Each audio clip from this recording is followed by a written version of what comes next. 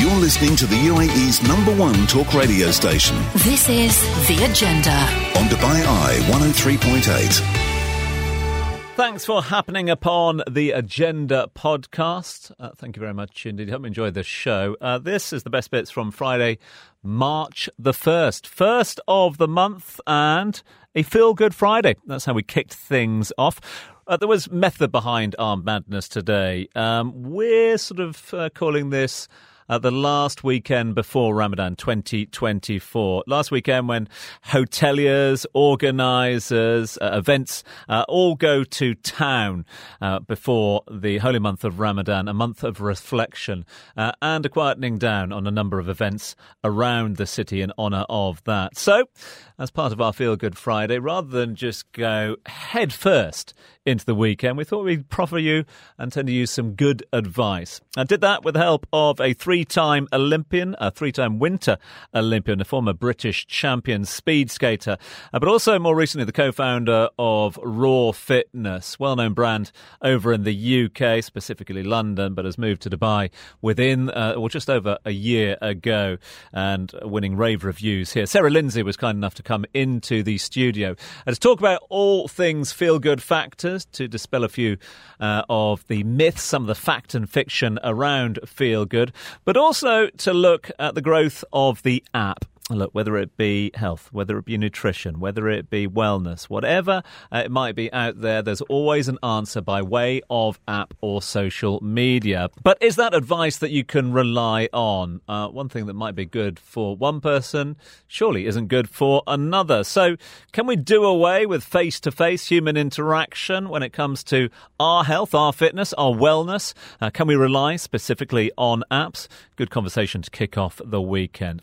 Also got Sarah's thoughts on, how to prepare yourself for a big weekend at the races. Why? Because the Emirates Super Saturday taking place this weekend, we did catch up with His Excellency Dr. Mohammed Essa Al Adhab, who is the MD down at DRC, the Dubai Racing Club, who organise the racing calendar here. Looked ahead to what is going to be a big weekend. Basically, Emirates Super Saturday is, if you like, a dress rehearsal for the Dubai World Cup later on in the month. So we got his thoughts on that one. Also got some sage style advice from Ruth Bradley, the founder of Ruth Bradley Consulting. Chris McCarty painted a picture as well, reminding us that it's not just all about the horse racing this weekend here in the UAE or further afield. Plus, we cast our eyes to the sky. How do you recruit an astronaut? A discussion and a question that we put to Salam Al-Mari of the Mohammed bin Rashid Space Centre. It's been a year since Sultan Al Neyadi launched into space on his way to the International Space Station. All good and well, the achievements have been recognised and praised, but has it set a platform for the future? Are we seeing the astronauts of the future being influenced by these actions and to get involved not just in being an astronaut but in space exploration as a whole? Plus, education. And one of the age-old questions in that sphere is single-sex school education better than co-education? This has been brought to light by the fact that an historic Australian school's decision to go co-ed has brought the issue of single-sex education back into the spotlight. Is it in decline? Is it a thing of the past or the way forward for improving gender equality? And we thought we'd go double whammy, not just education, talk traffic as well. Why? New research out finding that distracted driving is the number one misbehaviour leading to deaths on the roads of the UAE. So how do we tackle it? A question we put to Road Safety UAE's Thomas Edelman. All that and more right here on the Agenda podcast.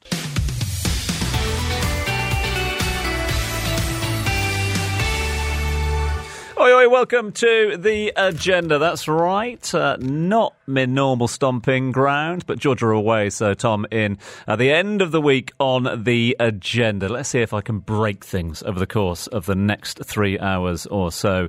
Why? Because it's a pretty significant weekend, isn't it? It's a biggie. It is the last weekend before Ramadan. I was out and about yesterday evening at another event and talking to a number of hoteliers, and they were saying that bookings for this weekend for brunches, for the hotel, for other activities are through the roof. Why?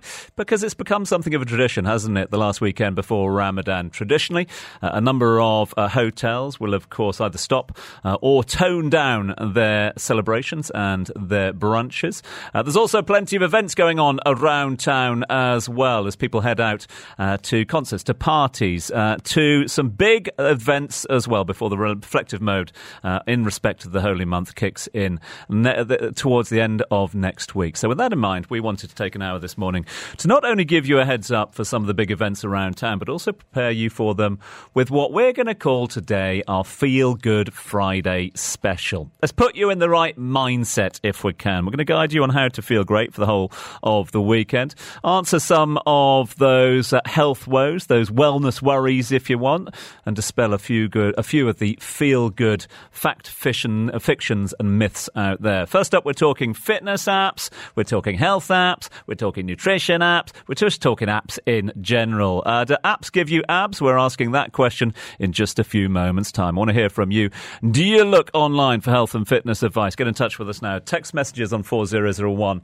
You can also download the RM Play app. You can call us on 048715500. Is this how your workouts tend to begin? You have the best personal trainers in the world all in one app. It is so hard to choose what plan to pick.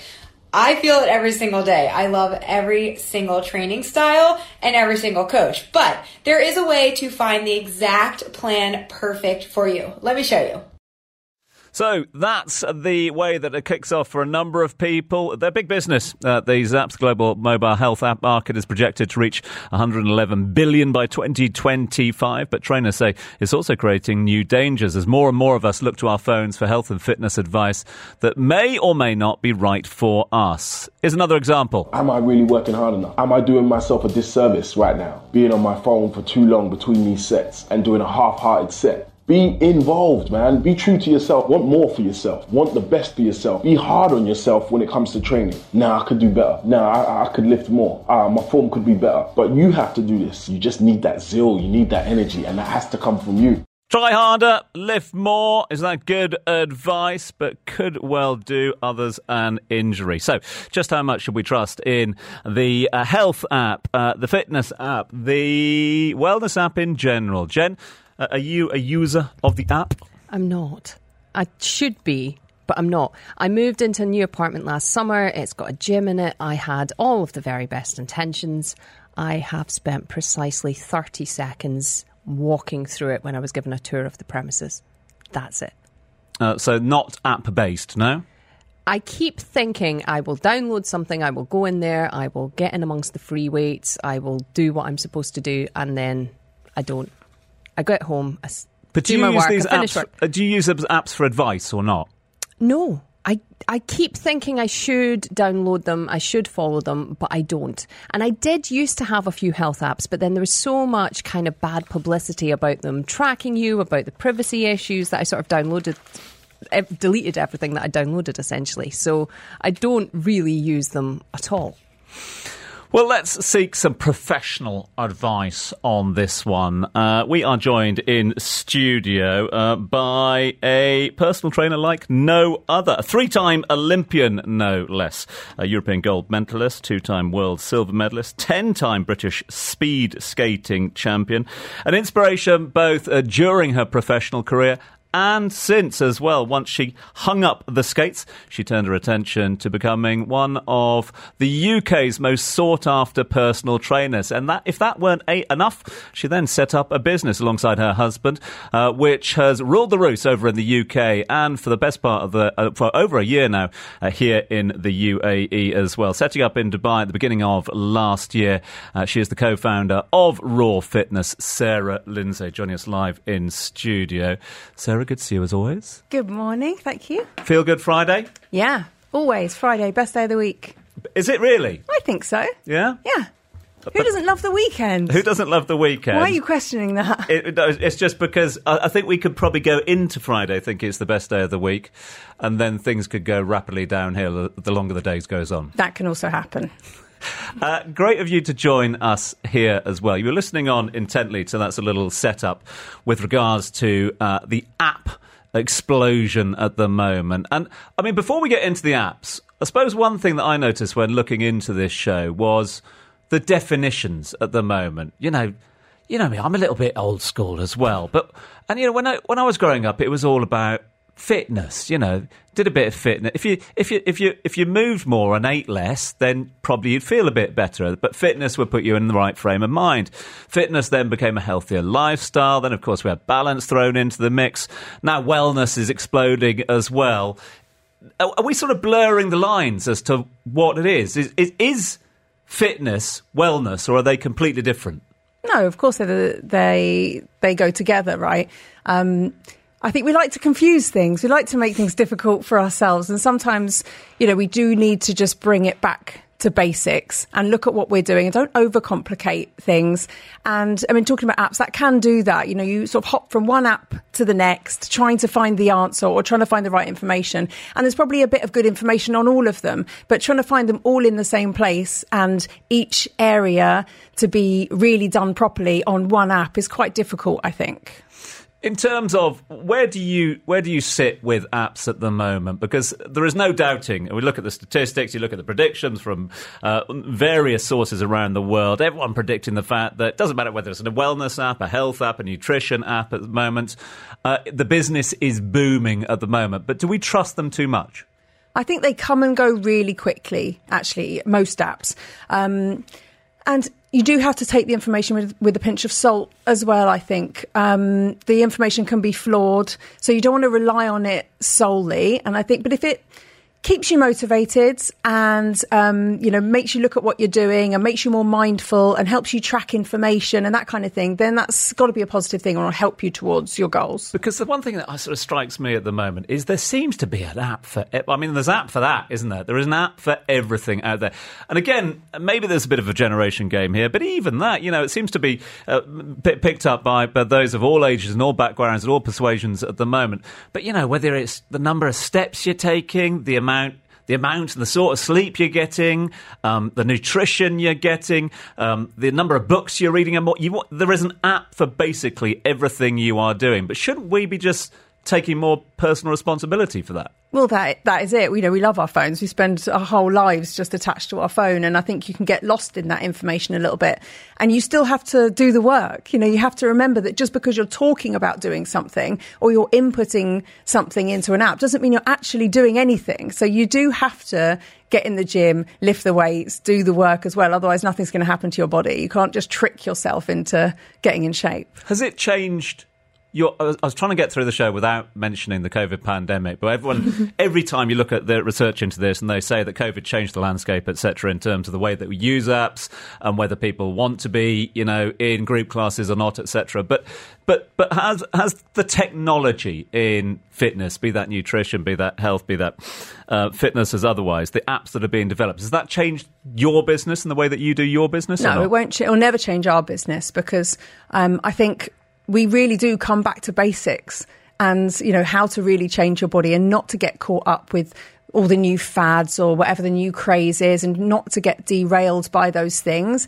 And, what we do works. We know we're confident in what we do and we're confident and you can see the results that we get. So it's, it's easy to try and keep everyone happy and be popular and say the right things. But really, the truth comes down to the fact that you have to, like I've said, you have to do the work. Given the fact that, there are so many people, let's take TikTok for example, but I'm talking social media in general. Is there a risk that you can find the answers that you're looking for when it comes to social media, not just social media, but apps in general at the moment? If you're looking for an answer to solve a fitness or a health problem, etc., which might not be the answer that you need, but you'll find it on a platform like that. Is that a pitfall that you need to avoid? Of course, I think that's very natural. That happens all the time. People will latch on to whatever thing suits them or what they think suits them or what they like to do. It's the same as, if you're going to the gym by yourself, for example. If I go to the gym by myself, I will do the exercises I like doing, the things that I'm good at and the things that, I feel good about doing. But if I train so I also have a trainer, and if I train with my trainer, then I just do whatever he tells me to do. And there's lots of things in there that I'd rather not do. And if I was doing it by myself, I would change those exercises to the ones that I like. So I think that is a very normal thing. You think, oh, that person said the thing that I like, so I'll go and do that. But it's probably the thing you've always done that hasn't necessarily been working. So, yeah, it is difficult, and there is so much information out there. You turn the page, and it's the opposite of what you read on the page before. So how are you supposed to know what to do? But I think, you know, with social media and apps as well, it's just not taking every word as gospel. You have to do your own research and see how credible are the people that you're listening to as well. How educated are they? What are their credentials? What have they done? And what have they achieved? And you do have to use your brain a little bit and just not expect it to be. Brain? I know. Well, I think just looking at the phone just makes you a little bit dead sometimes. You just stop thinking. It's the same even with, the news, for example. You'll just see someone say something on TikTok and you just repeat that like it's the truth. And it's like that person was just making up rubbish. That wasn't real information. It's fake news or whatever. But that is what we do. We just look at these tiny little clips and sound bites and we take that as real knowledge and then say it again. And it's like Chinese whispers. We are in conversation with Sarah Lindsay, the co-founder of Raw Fitness, 3-time Olympian. We are taking sage advice this morning. We have just opened the can of worms that is TikTok. More on that next. You're listening to the UAE's #1 talk radio station. This is The Agenda. On Dubai Eye 103.8. It is The Agenda. Tom Urquhart in on The Agenda. My special guest in this first hour is the 3-time Olympian co-founder of Raw Fitness. We're over a year into the Raw International expansion as well. How's the first year of business been for Raw? It's been good. It's been really good. It's a slightly slower climb actually than London. I think our brand is well recognised in London, so it's kind of easy. The last one in London we opened, we were pretty much fully booked in a couple of months. So, but I didn't expect that over here. Obviously, we went in cold, didn't really know anybody. But yes, it's built really nicely. We've got amazing clients, and everybody brings somebody, so it really creates that community. 2024 looking good? Yeah, I think so. Pipeline? We've got some. Well, we've got some numbers that we want to hit, but we're always looking at the next gym. So always looking at the next location, and we've got a couple of ideas in mind. And I want to do another one here, and then I think we're looking at Singapore as well next. So why not? Watch this space. Yeah, watch this space. Right, let's turn our attention back to the talkers. A lot of people getting in touch with us with regards to their fitness woes at the moment, and with good reason. We've got the Goddess of Goodness with us here at the moment in the studio. I like that one. You take that? Yeah. We've got the very own Raw Fitness girl here to give us her thoughts on all things wellness apps as well. The wellness app industry is predicted to go to 7 trillion by the 3 trillion, I should say, by the end of 2025. Extraordinary numbers being predicted there. And then you break it down, and it's the same for nutrition apps. It's the same for fitness apps. It's the same for health apps as well. But beyond the apps, we're also seeing the rising influence of fitness influencers, not just using apps, but using social media. The question is, are they changing the way we view health and fitness, that we embrace health and fitness at the moment? What does it mean for our body image? Here's just a little flavour of what you might find online. I have a question for you guys. If you're someone that's experienced in the gym and you hit a slump, what do you do? Because let's be real, it happens to all of us. Then stay tuned. I have a solution that may just work for you. Do you want it or not? I know things aren't that simple as if, because they want it, they're going to go get it and they're going to do everything that's needed. But genuinely, do you want it or not? Because if you do want it, let's start. Question, and I put this A, with your PT hat on, your fitness instructor hat on, but B, as a entrepreneur and a business owner hat as well. How do you manage when your business is such a face-to-face, personal business about changing people's lives, etc., and yet you've got the onset of online, and we've seen how much that works well, and you've got to marry a business that has great online content and great online presence with getting people into the gym as well. Is that a fine line, a fine balance at the moment? Well, I think they're two different things, aren't they? I think you can't replace in-person personal training. So I'm not worried about, the growth of the online side of things, and not everybody can get to us. You have to be near enough to come train with us. So I think you just have to find whatever works for you. To be honest, anything that will get you out of bed and get you motivated and get you to go to the gym and do the work is all fine by me. We are looking at some of the trends out there at the moment. A lot of people are texting in on this one this morning, and we encourage you to do that. You can text us on 4001. You can WhatsApp on 04-871-5500. Here's just a little flavour of some of the comments coming through at the moment. I thought that Joe Wicks' never heard of him. Joe Wicks' workouts were great throughout COVID, and I did them daily, says one of our listeners. I now do wall Pilates, but as I've had a couple of hip replacements, I don't do all the exercises. Afterwards, I'm going to do chair yoga as well. My theory, it's just good to stretch your body. That's from Finn as well. And I suppose, again, therein lies one of the sort of good usages of apps, social media in general, is that you can get inspired.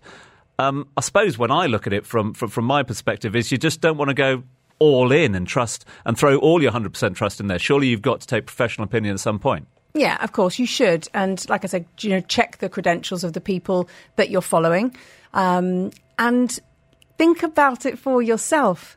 These things are designed to work for everybody or as many people as possible, and not for just one person, and definitely not just for you. So take what works, take, what makes sense to you, and, possibly look around and see what else is out there, and then put that together yourself. But if it sparks that, that thought, and you start thinking about, your health and fitness and wellness and everything, then that can only be positive.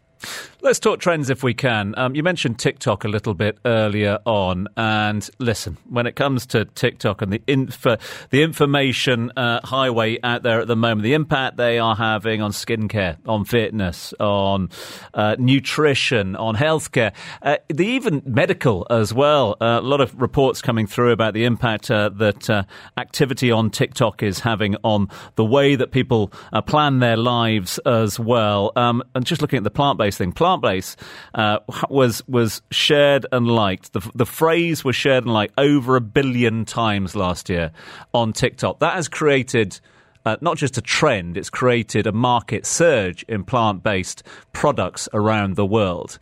Are we relying on TikTok too much at the moment? Is there too much influence coming out of, and this is not me having a pop at TikTok, it is a great resource, and many people out there are using it to great effect, but are people putting too much trust in it, and could that have a sort of detrimental effect on your lifestyle?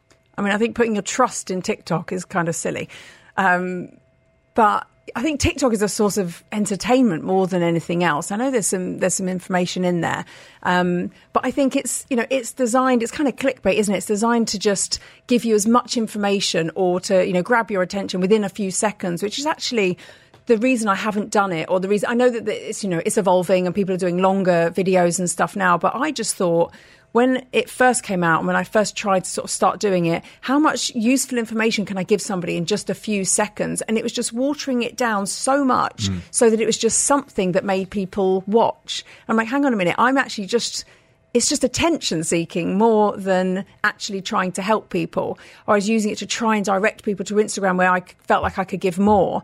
But as somebody trying to deliver information, I found it really, really difficult, actually. But for somebody who's worked in this field all your life, after your professional career, you turn your attention to this, you bring a wealth of knowledge, and people pay for that. They pay for consultations. They pay for that great advice as well.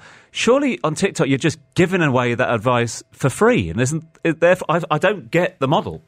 Well, I mean, what we do, for example, is one-to-one. Yeah. Right, so you're giving people very personal information. You're finding out as much information as you can about the person so that you can give them the right advice.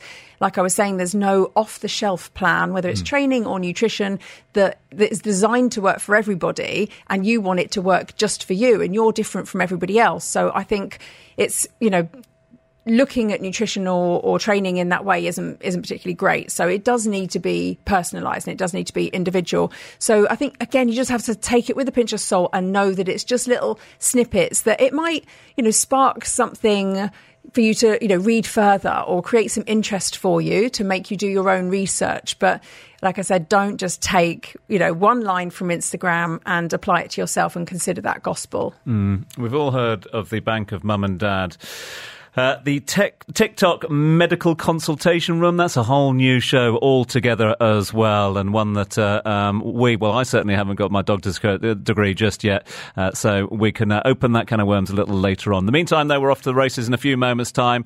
Sarah is going to proffer us some advice to get ready for the races for this part of our Feel Good Friday this morning. We're going to be finding out what to expect down at Meydan and other big events in just a few moments' time. This is The Agenda. On Dubai Eye 103.8, the UAE's #1 talk radio station. Still to come on the show, we are talking all things, how do you recruit an astronaut? No, genuinely, we are. It's on the script here. We're doing that in the next hour. So fancy being an astronaut, want to be recruited? We will give you a little heads up with the team from the Mohammed bin Rashid Space Centre a little later in proceedings. Also talking education, also talking traffic. That's going to get people talking. Still in conversation with the three-time Olympian and co-founder of Raw Fitness here in the UAE, here in Dubai, but also back in the UK as well. Sarah Lindsay is alongside us as part of our Feel Good Friday vibe at the moment. Do you still stand by your theory that Friday is the best day of the week, yeah? Yeah, I think so. Not the weekend? Well, it's everybody getting ready for the weekend. The weekend starts at like midday, doesn't it, on Friday? That's right, for most people. There is a bit of a buzz, isn't there, on a Friday? I think so. It's like the anticipation. It's a little bit of a Friday frisson, isn't there? Exactly. Yeah. You play a bit more music on a Friday and things like that. And this is a big one. Why? Because it's nominally the last weekend before Ramadan. And for anybody that's been here for a while, you'll know that's a big weekend. Loads going on. Last brunches before Ramadan. You've got a number of big gigs, a number of big concerts before. Things are, of course, either postponed for 4 weeks or, of course, turned down a little. No shortage of big events to look forward to on our doorstep here when it comes to sporting events. One man who's is going to hit the floor running and probably not touch the floor throughout the course of the weekend is Chris McCarty, who's been kind enough to join us live on the line this morning. Good morning, McDanger. Good morning to you, Mr. Ruckert. Some big sports events in town this weekend. Yeah, it certainly is. You and I are splitting our days, aren't we? You're down at Meydan Racecourse. You've got Super Saturday, 9 races on the race card from 3:30. And then I will be down at the tennis. You've got the men's final tomorrow evening from 7 o'clock. Of course, 2 semi-finals to look forward to tonight. The 2 finalists from last year, Andrei Rublev, as well as the defending champion Daniil Medvedev. He, of course, was beaten in the Australian Open final at the start of the year. Those fellas still in it. They're into the last 4. You'd be a brave man or woman to bet against them from reaching tomorrow evening's final. So, yes, it's a busy weekend. I ain't complaining. As you well know, Tom, I love my sport.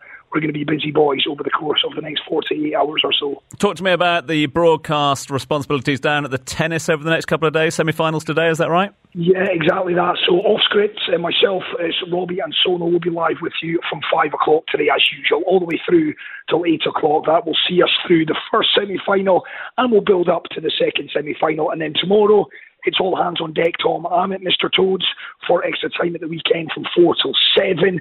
Robbie will be in situ at the tennis from 7. I'll hop down there and join him from about 7:30. I know you're going to be dialing in live from Meydan Racecourse as well. So yes, tomorrow's going to be breathless is what it is. There's obviously loads of football as well. We've got a weekend off from the rugby. Small matter of the Bahraini Grand Prix. The F1 season starts.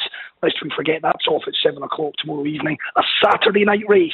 So for anyone setting their alarms or whatever for Sunday, that won't work. It's a Saturday race for Bahrain this weekend to kickstart the 2024 season. So yes, we're going to be across it all. The football, the F1, there's cricket ongoing, as you well know, down under.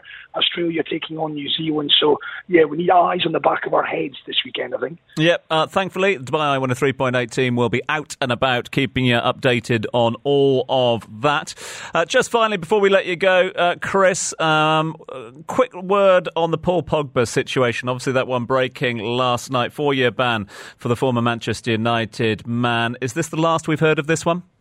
Absolutely not, Tom. Yeah, sad news. I mean, no real surprise. You may recall it was back on August 20th, Juventus taking on Udinese, that Paul was initially flagged up as having failed a drugs test. The sample B went away, got checked. It also came back positive. So we've just been waiting for confirmation of this 4-year ban. Paul himself has come out to say that he's sad, he's disheartened, and he will fight on. He's going to obviously launch an appeal on this. We were discussing it on last night's show.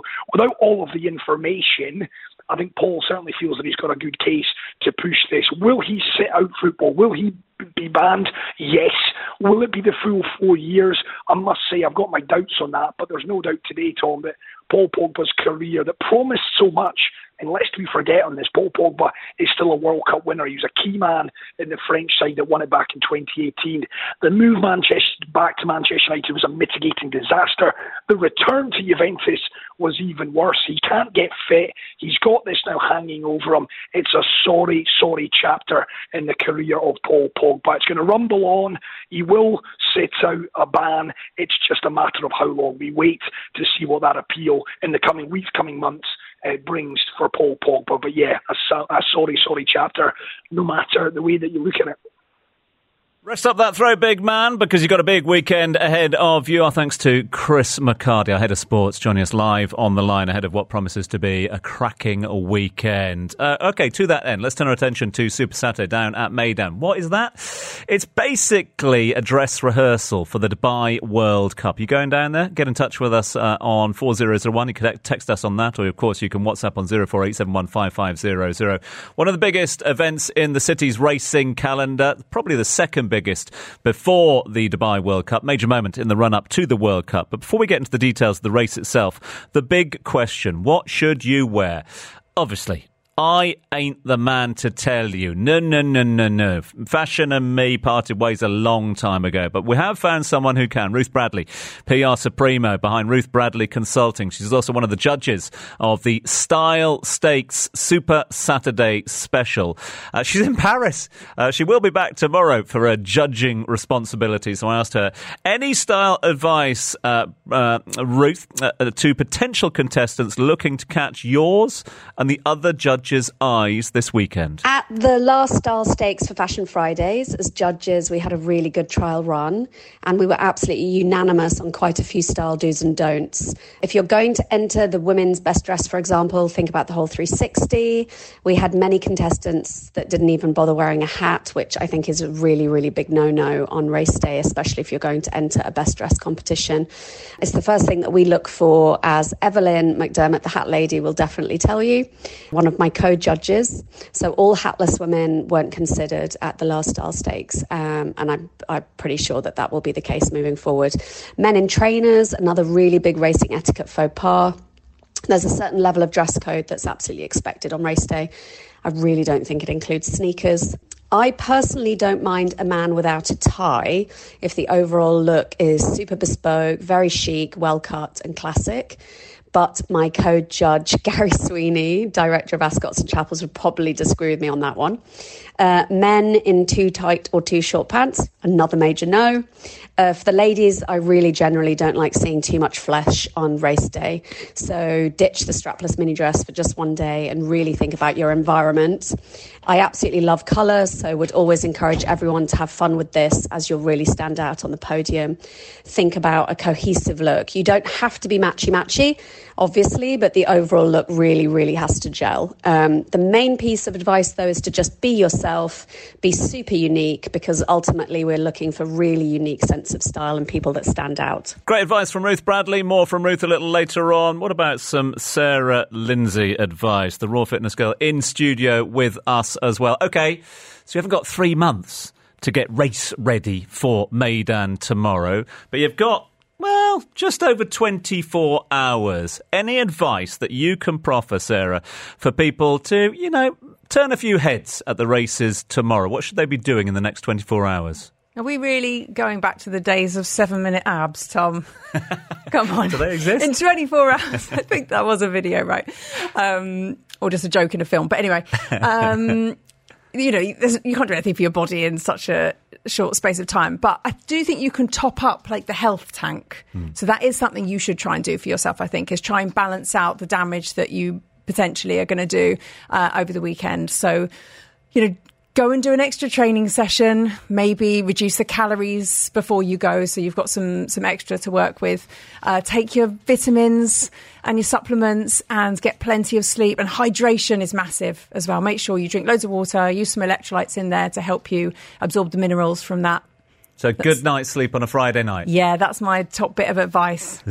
Look after yourself before you go. Like I said, just top up that health bank and make sure that you're going in the healthiest position possible. Maybe some activated charcoal or something beforehand to absorb some of those toxins.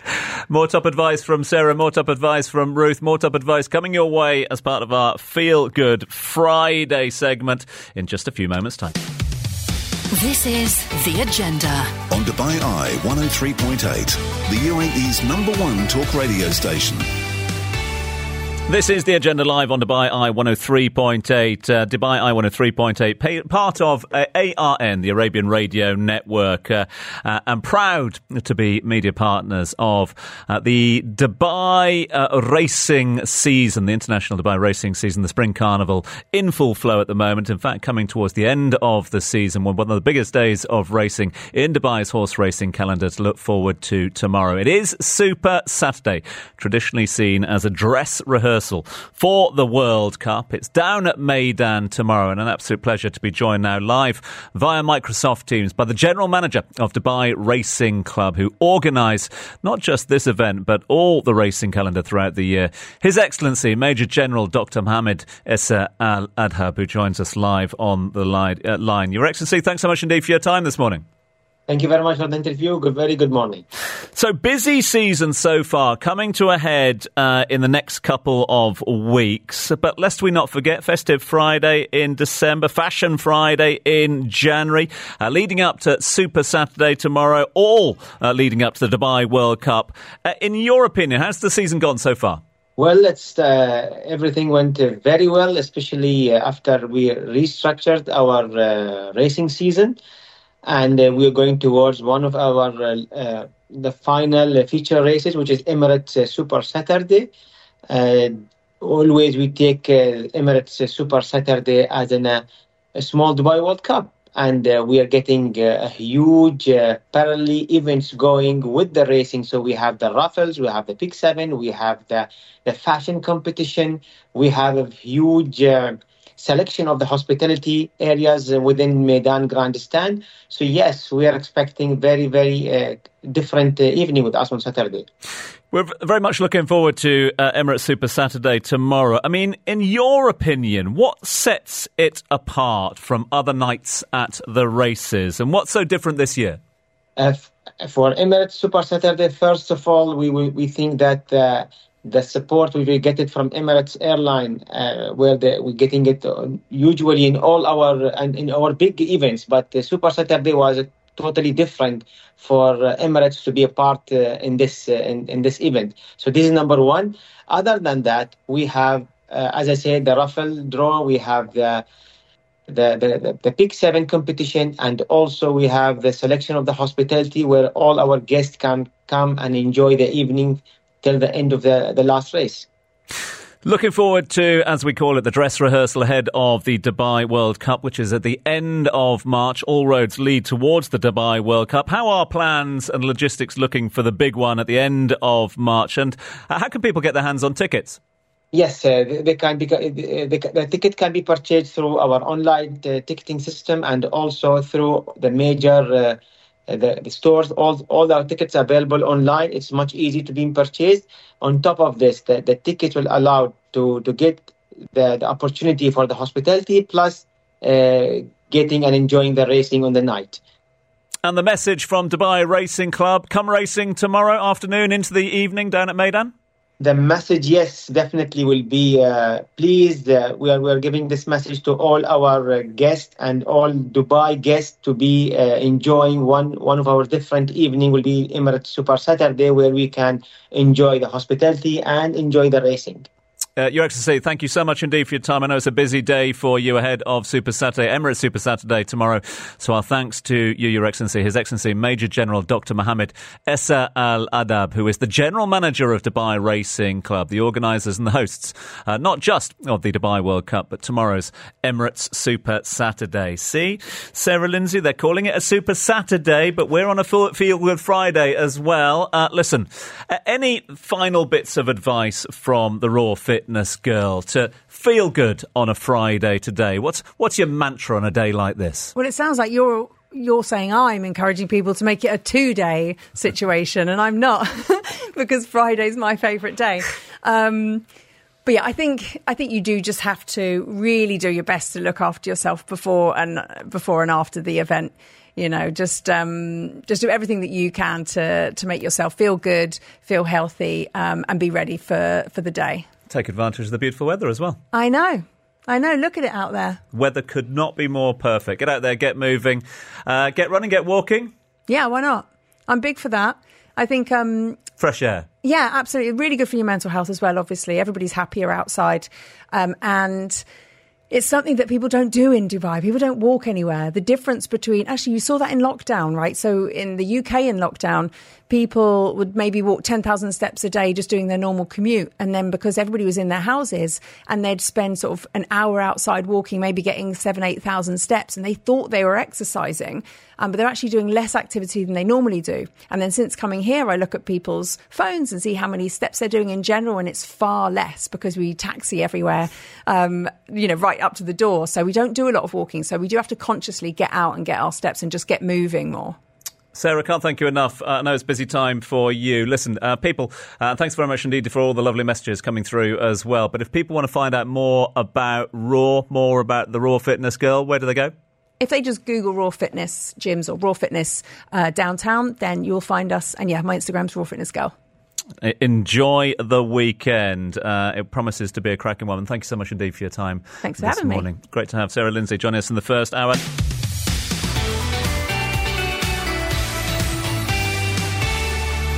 It's a Friday morning still.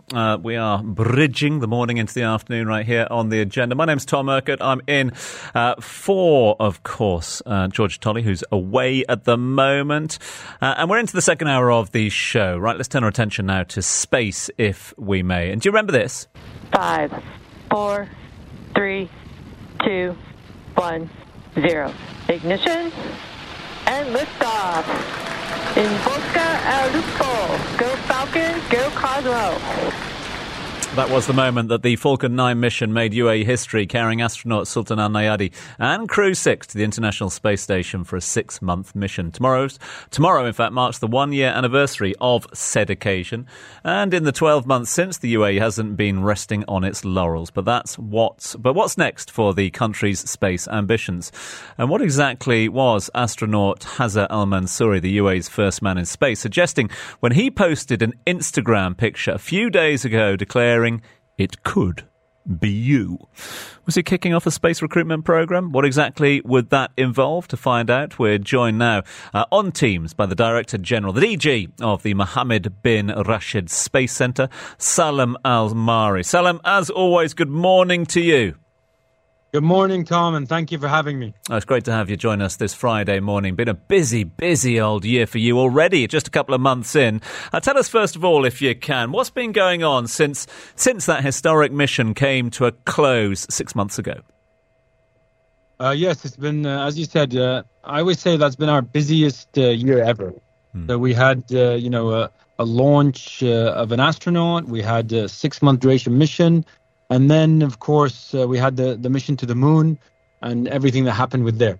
Of course, as we have Sultan in space and we're operating his mission and doing all the science and outreach, we are also working on a government level, planning, what's next, what's happening after that. And that took us about a year and a half to kind of come to that announcement at the beginning of this year, which is that the UAE is joining the Gateway program, joining Artemis. And, now we are going to be one of the 14 countries that is going to be building part of the next International Space Station that happens to be around the moon. So we're getting into those science fiction zones now where we're going to have people living and working on the surface of the moon. and living around the moon. And the Emirates is going to be a big part of that. So I'm really excited that we were able to kick that off at the beginning of the year.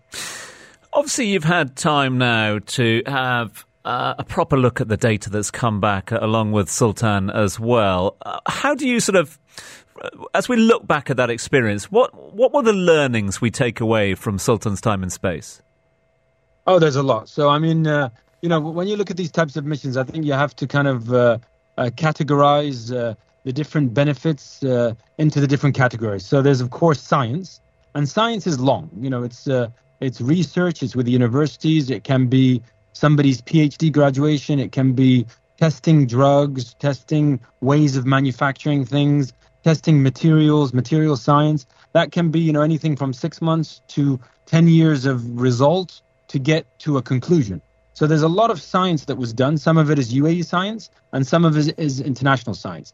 Then there's another element, which is obviously the effect on humans' bodies. So every human is different. Every ethnicity is slightly different. How it affects our DNA, how it affects our teeth, how it affects our eyes, our ears, our muscles, our bones. Space actually, living in an environment. It's not actually space doing that. It's the environment of zero gravity, or microgravity, that's doing that to us. Because we're really not used to living in a floating environment where we don't have pressure on our joints and bones and muscles and ears and eyes, etc. So the effect of space is another element, that you could look at that as science, but that's human life science. So there's a lot of data that we've come through on Sultan himself related to UAE experiments that we are working out with our universities here. So there's a lot of benefit, I think, to living in space, and we're still working on that, and we'll probably still be working on that data for the next 2 years. Let's look to the future now, if we can, because an intriguing, almost cryptic post from astronaut Hazza Al Mansouri recently on Instagram that seemed to suggest the UAE was looking to recruit some new space talent. So over to you then to tell us what is the case, what's behind this post. Yes, I think I'm also intrigued. I got to ask Hazza. But I saw his post, and what Hazza is talking about is that definitely, with our future missions, with us going to the moon, with the other potential missions to the ISS from now until 2030, we have now next week Noura Al-Matrushin and Mohammed Al-Mullah graduating from their class. And of course, we as a program are always looking at what's next. And, do we look at recruiting other people? So I think Hazza's message is cryptic, but what he's really saying is get ready. We may open in the future. And if we do open, you have to be ready. So if somebody thinks that they've got a PhD in astrophysics and, they're going to be top of the pile, that's not the case, because you need diving experience. You need flight experience. You need to be fit. You need to be physically fit, mentally fit. You need to be eating well. But you also need to have a lot of other skill sets that come together. So I think what Hazza's saying, and I echo that, is get ready. We may open, and if you're not ready, you'll miss out. So that's really what we're talking about. Yeah, it is interesting, though, isn't it? And you, like me, as many will have seen, that the successes of the UAE space program, the successes of other space programs at the moment, all the efforts of the Mohammed bin Rashid Space Centre really have prompted the younger generation, the youth of today, to consider space as a career moving forward. Might not all become astronauts, but might well become those that put the astronauts into space as well. Is that something that you've seen? And to that end, I know you've just touched on it with your last answer, but are the skills wide and varied when it comes to a career in space? Yes, definitely. And, you got to exactly the point that I always want to mention is that sometimes, you can only select 3, 4, 5, 10 astronauts, but you can have 500 engineers who help put those astronauts in space. And you can have 600 analysts who analyze data, scientists who look at all of the science data. And those things are very important. So we're all one team. We all work to the same goals. And of course, we've seen a huge interest. Astronauts are the rock stars, the superstars, and they bring that interest. But that really pushes other people to go into STEM and to go into space. Just yesterday, we had a visit from one of the schools, and I saw the kids. They were, I think, grade 5, so they're probably about 10 years old. And I love seeing kids there. It's exciting to see their eyes open when they see all these space elements. So I said, let's go have a look at our rocket. And we have a Falcon 9 model that we've just installed in the center. And, you know, the looks on their faces when they saw the size of that rocket, because it's a 1-to-1 rocket, and the excitement. And then, of course, all their question was, you know, how can I build that? How can I get on that? How does it work? So a lot of them are very interested when they see those things. And that's really what it's about. If we can get them in a career in space, eventually they can help their country work in this field or other fields and really add a benefit to the region.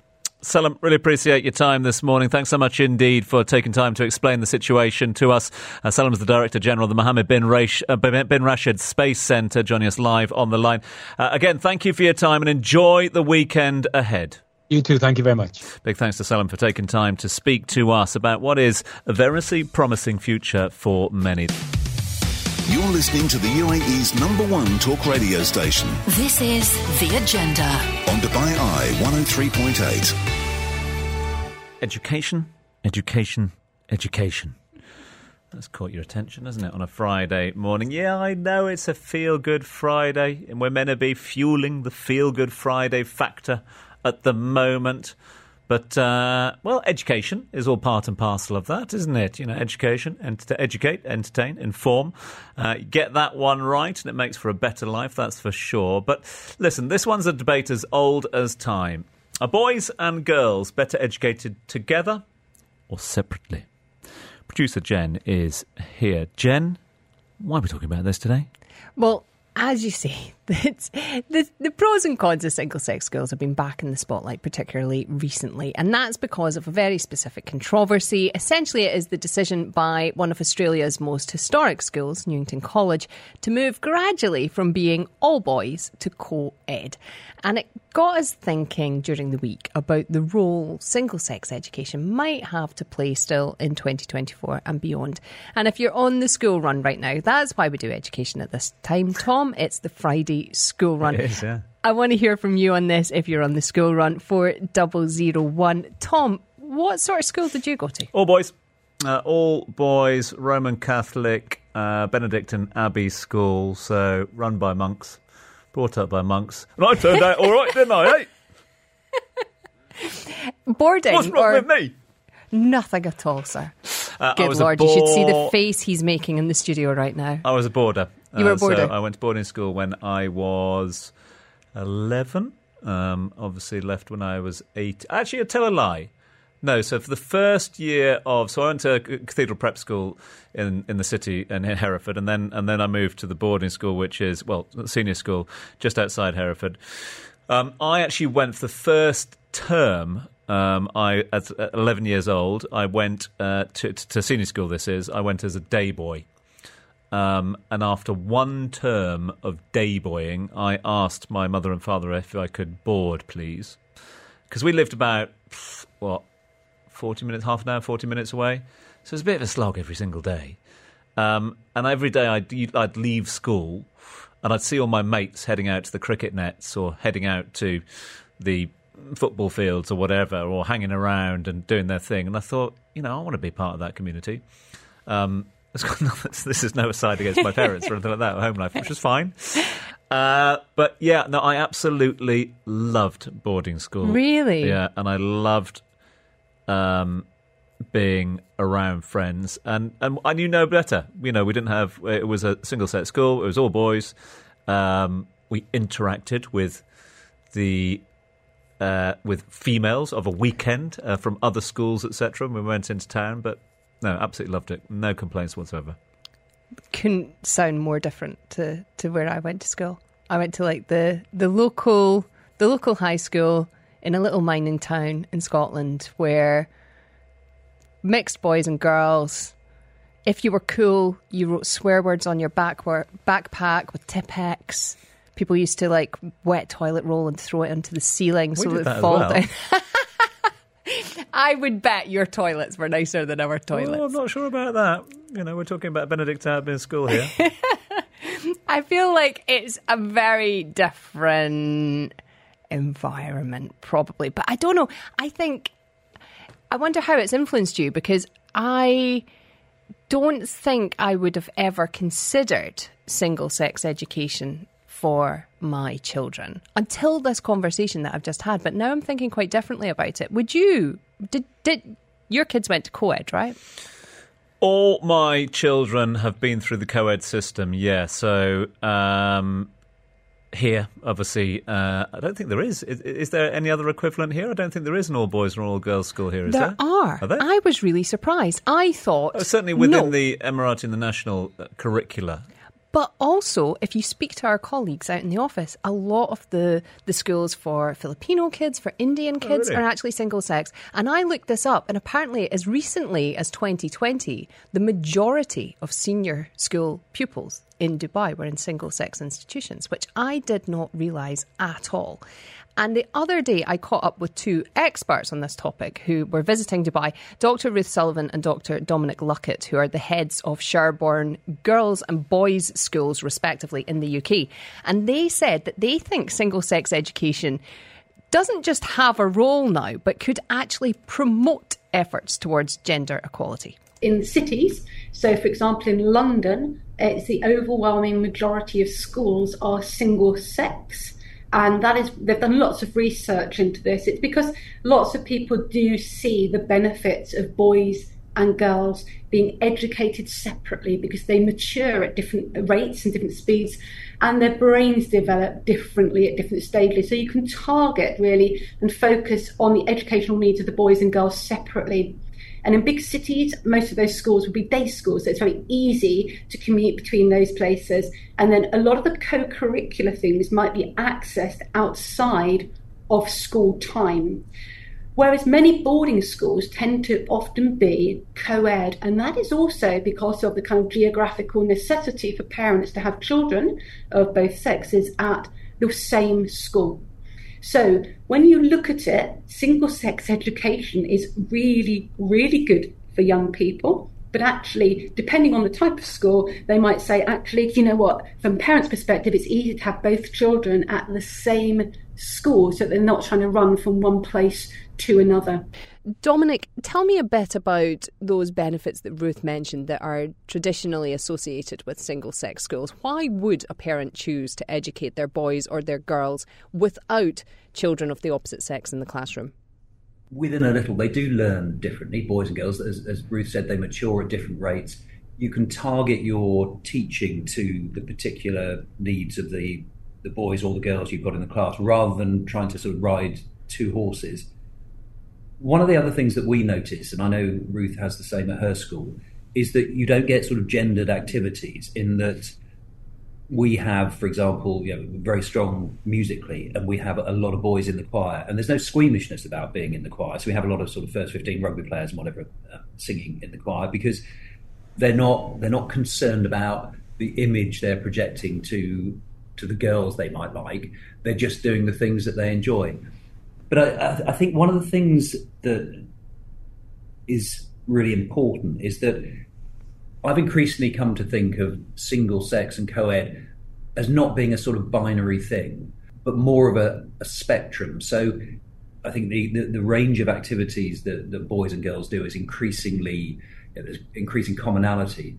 But you wouldn't, for example, put boys and girls training together for rugby. So it's not quite binary. And my big caveat with all of this is that if you have, especially young men, but I think young men, young women, growing up in their formative years without having meaningful contact with the opposite sex, that is really unhelpful. And by meaningful contact, I don't just mean a social on a Saturday night. I mean doing things productively together, whether it's academic enrichment or music or drama or charity activities, or we do a lot of sports together at our two schools.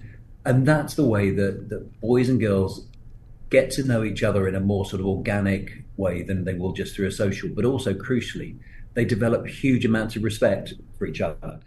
I'm going to pick up on something you said there that I find really interesting, because from a personal perspective, and I'm not coming at this from any experience, but I have never liked the idea of single-sex education. I have a boy. I've always thought of it as being perhaps not the healthiest thing for him to grow up, as you say, without those meaningful relationships with girls in his classroom. But you make a really interesting point there where you say that it's almost less gendered. Ruth, we know that we have traditionally issues with girls doing perhaps fewer STEM subjects, for example. Do you find that a single-sex educational environment like yours encourages girls to take on more of those subjects that traditionally they might have shied away from in a co-ed environment? Absolutely. And just like Dominic, I've also worked in quite a few co-ed environments. And one of the really wonderful things about what we can offer is that in a single-sex education, all of the money that we spend is on the girls, and equally down the road, everything is spent on the boys. So the girls can develop their confidence and without the feeling of any kind of stereotypical gendered subject choices. So I've worked in co-ed schools where 30 children might choose economics, of whom one is a girl, whereas with us, everybody who does economics is a girl. Maths is our second most popular A-level at the moment. We've got over 30 girls of a year group of about 90 to 100 choosing maths in both the lower sixth and the upper sixth.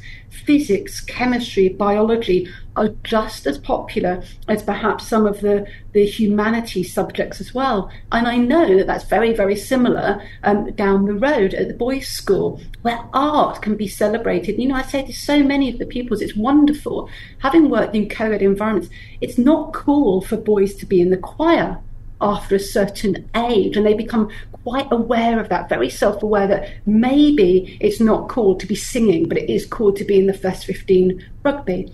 Whereas the girls with us appreciate that actually it's just as cool down the road to be in the first 15 rugby as it is to be in the choir, and it's really celebrated. So we love the fact that the girls and the boys can actually develop, become themselves, and become proud of who they are. Dominic, what do you see on the flip side of that? Is that the case, that the boys that you are working with are perhaps engaging in the arts, the humanities, more in your school than they might do in a co-ed environment? Yeah, I think absolutely. Maths is one of our biggest A-level subjects, as it is at Sherborne Girls. But we have very strong languages take up in the sixth form.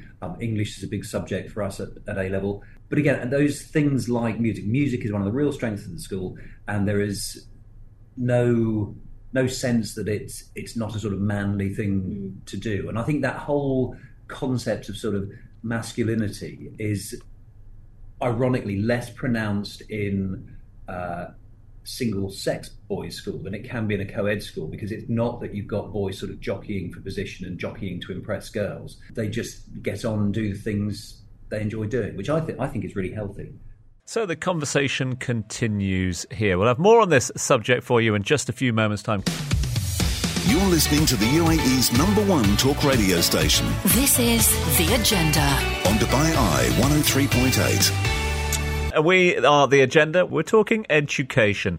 The age-old debate. Are boys and girls better educated together or separately? Jen, you've been looking into this? I have. Now, we started looking into this on the back of a very specific controversy. That is protest that we've been seeing in Australia on the back of Newington College. That's a historic school there. It's moving from all boys to co-ed.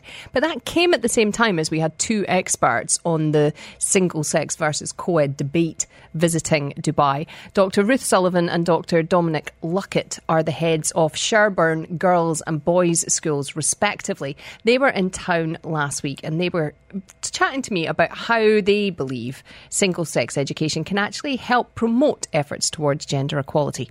I see actually more empowered young women coming through a single-sex educational setting than I might have seen previously in co-educational environments, where they don't feel they're given that initial space to be able to speak and challenge things with confidence. So what we are able to do is give the girls that space to speak out. We can celebrate everything in assemblies. It's cool to be clever. It's cool to be musical. It's cool to be sporty. It's cool to just try. We give them that confidence, but we do so many things with Sherborne School so that, yes, they might not be in a maths lesson together, but they might be in maths society, maths club, after school activities. So it's not as if they only come together once a week, but all it is saying is that we're allowing them in the classroom to be able to develop and be stretched and challenged in an appropriate way for them at their age and stage of development.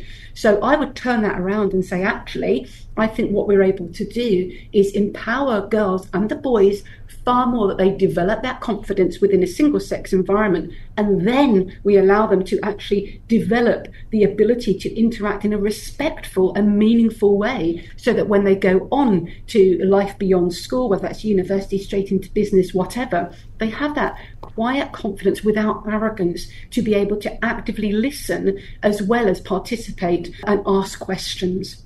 I can absolutely see how for girls, being in a room where they are not told that they are sort of secondary is very beneficial. Dominic, how does that work from the other direction, where boys who are going into what perhaps have been male-dominated environments in the future do not come to see the world as being a male-dominated world?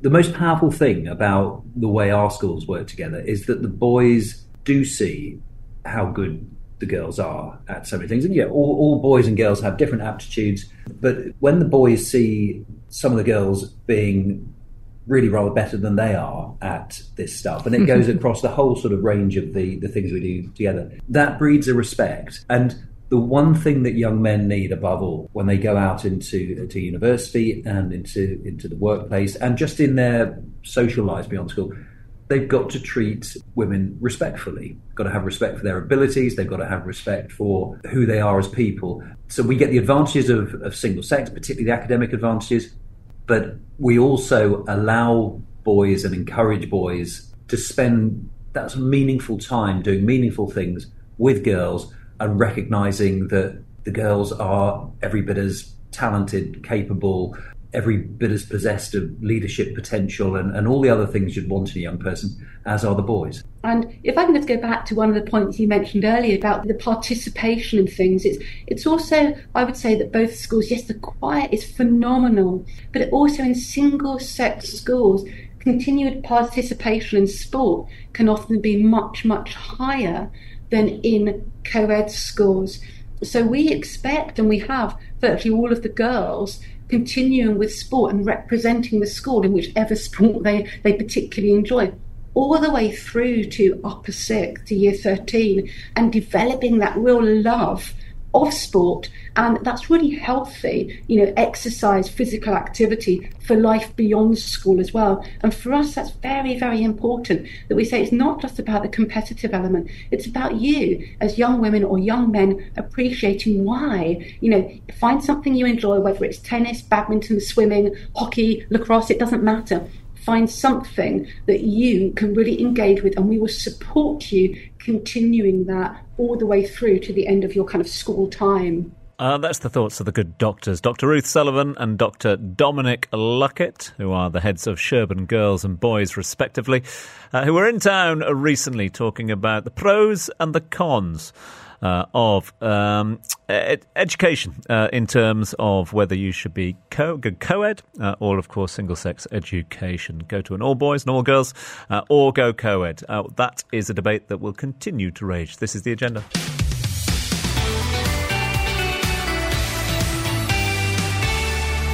It's The Agenda, live on Dubai 103.8 FM. It's a Friday afternoon. Now, thankfully, one thing about Fridays is that the roads are a little bit quieter. Not quite quiet, but a little bit quieter than the hectic roads that we've been seeing in recent times here across the UAE, but specifically here in Dubai. Time for us to turn our attention to one of our city's biggest conversation starters, the roads.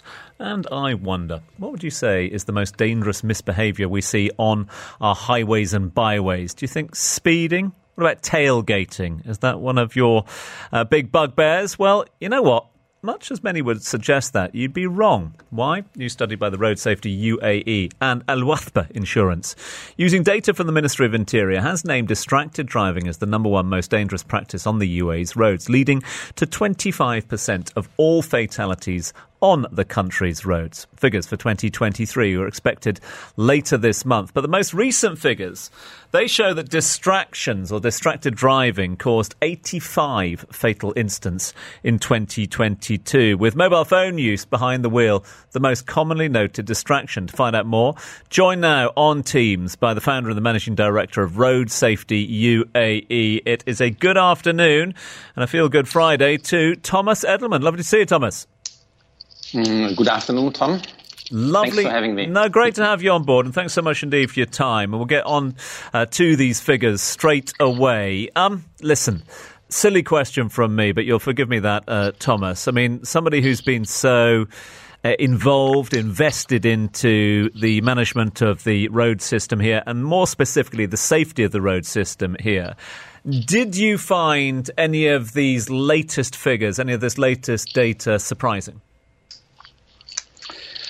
Not really, unfortunately. I mean, we have been running behavior research studies over the years. We have done a very similar one about 7-8 years ago. And it's a repetitive pattern.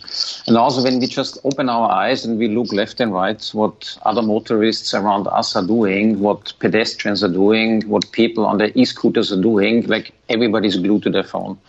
So it's not really a big surprise that the use of mobile phone comes on top.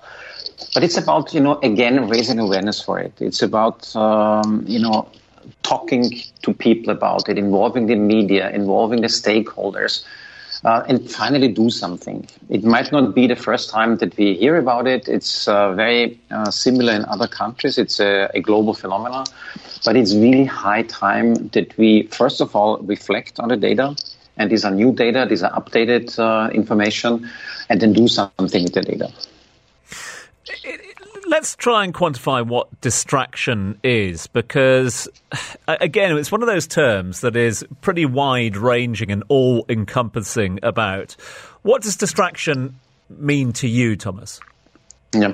Well, basically, we have 4 types of distraction. So one is the manual distraction. So we take our hands off the steering wheel. The other one is the visual distraction. So we basically take our eyes off the road. The other one is the auditory distraction. So we don't hear what's going on around us. Somebody's honking at us, or there's a siren, so we just don't hear that. And then a very important one is the distraction of the mind. So this means we're not really paying attention to what's happening. We're just wandering off and we're thinking about something totally different. So these are basically the 4 types of distraction. Now, when you think about when we use the mobile phone in the car, this is super dangerous because it combines all these 4 forms of distraction. So we touch the phone, our mind wanders off. We don't hear what's happening around us. So basically, it's all the 4 forms of distraction come together when we use the mobile phone, and this makes it so dangerous. In terms of what can be done about this as well, and I know that you are a man who deals with solutions. Yeah, it's all good and well addressing the issues out there. How do we stop drivers being distracted? How do we get it into their heads that what they're doing, and you've been there as much as I've been there, all of us out there on the roads have seen somebody. We know when somebody's distracted. We know when somebody's on their phone, etc., because they slow down. They slow in a fast lane, etc. They are distracted from what is in front of them in the road. But how do we stop that practice? I mean, first of all, and this is, when it comes to road safety, always the most important one, it is education. Yeah.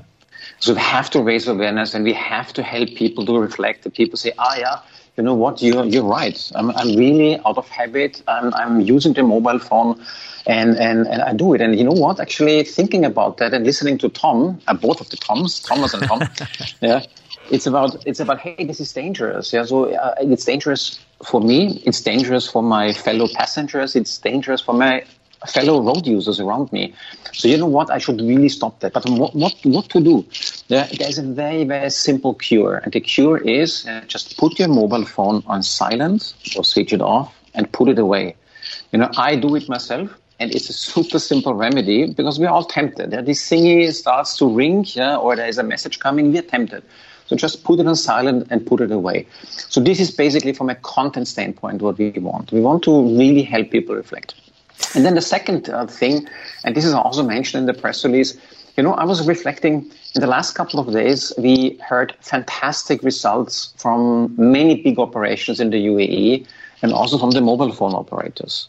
So they are fantastic, doing super jobs and sitting on revenues and profits of billions of dollars and billions of dirhams.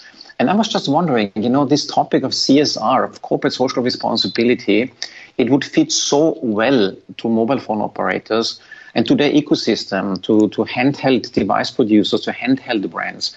And it would be our dream that we could kind of team up with this ecosystem to put something in place together. Because yes, now we are on air. ARN, Dubai Eye, they are a super, super strong advocate for road safety. The governmental entities like RTA, police, ITC in Abu Dhabi, Ministry of Interior, they are all doing a lot what can be done. But the missing link a little bit is the gorillas, because we need to think about telecom operators and the mobile phone brands. They have a fantastic reach. Like my mobile phone, for example, whenever I'm in a car, the mobile phone prompts me and says, you're driving. I'm not sure if you have the same, but so there's the element of technology that can come in, because the question was, what can we do? Yes, it's about raising awareness. It's about teaming up with strong players to really create a strong message that's getting heard. And then the element of technology. So how can our mobile phones help us? How can maybe mobile phone operators have a technical solution to help us to not use the mobile phone when we are behind the wheel? I hate to sound like a stuck record here on this one, Thomas, but, you and I have been having these conversations for many, many years, and that's an indication of how long the problems have been going on for. I know, and I can vividly remember a conversation we had about children being strapped into cars and the new laws that came into place for that many, many years ago. And yet you and I both still see children behaving badly and roaming around cars. Again, is the message getting across? And if it's not, in this case, because again, that's listed in the latest data, what more can be done? Yeah, spot on, Tom. It is about, yes, we have to continue the momentum for awareness creation. And we are super grateful for the support we get from ARN, from Dubai Eye in particular, but from all the media. So it is about raising awareness and helping people to reflect. Yes, I have a child. Yes, it is the law. I still don't have a child seat. It's high time, because, again, the media talks about it. Again, the public opinion is such that, yes, we want to obey to the laws. We want to have a child seat in our car. So it is really about doing more of the same, if you want, to continue increasing awareness, but also always go for disruptive angles, for unexpected angles. So this is the reason what I mentioned before, to team up with telecom providers and with handheld brands. It would be great to come a little bit from a disruptive angle. We have been working a lot with testimonials, like Wasim Akram, a world-famous cricket player. Yeah. He lent his voice to the cause of road safety. And suddenly certain demographic audiences, they listened, because it was not coming from Thomas, because who is Thomas? I don't know, but it's coming from Wasim Akram. And right now we are exploring this route with a couple of our partners, testimonials. So if the highest authorities in this country would also rally up behind the cause of road safety, and in particular child safety, this would just be fantastic. Thomas, we could talk about this for hours. We have in the past, but unfortunately we're out of time. Listen, if there's one final little, very quick piece of advice that you can give to drivers in the UAE going into what is going to be a very busy weekend, last weekend ahead of Ramadan. A lot of people will be out and about. What's that advice? Be good to yourself and be good to others. Sure, a caring attitude towards yourself and to everybody around you. Thomas, you're a good man. Really appreciate your time. Have yourself a lovely weekend, my friend, and we will catch up again very, very soon. Thomas Edelman is the founder and the managing director of Road Safety UAE. Their latest data is out. It is being poured over at the moment as well.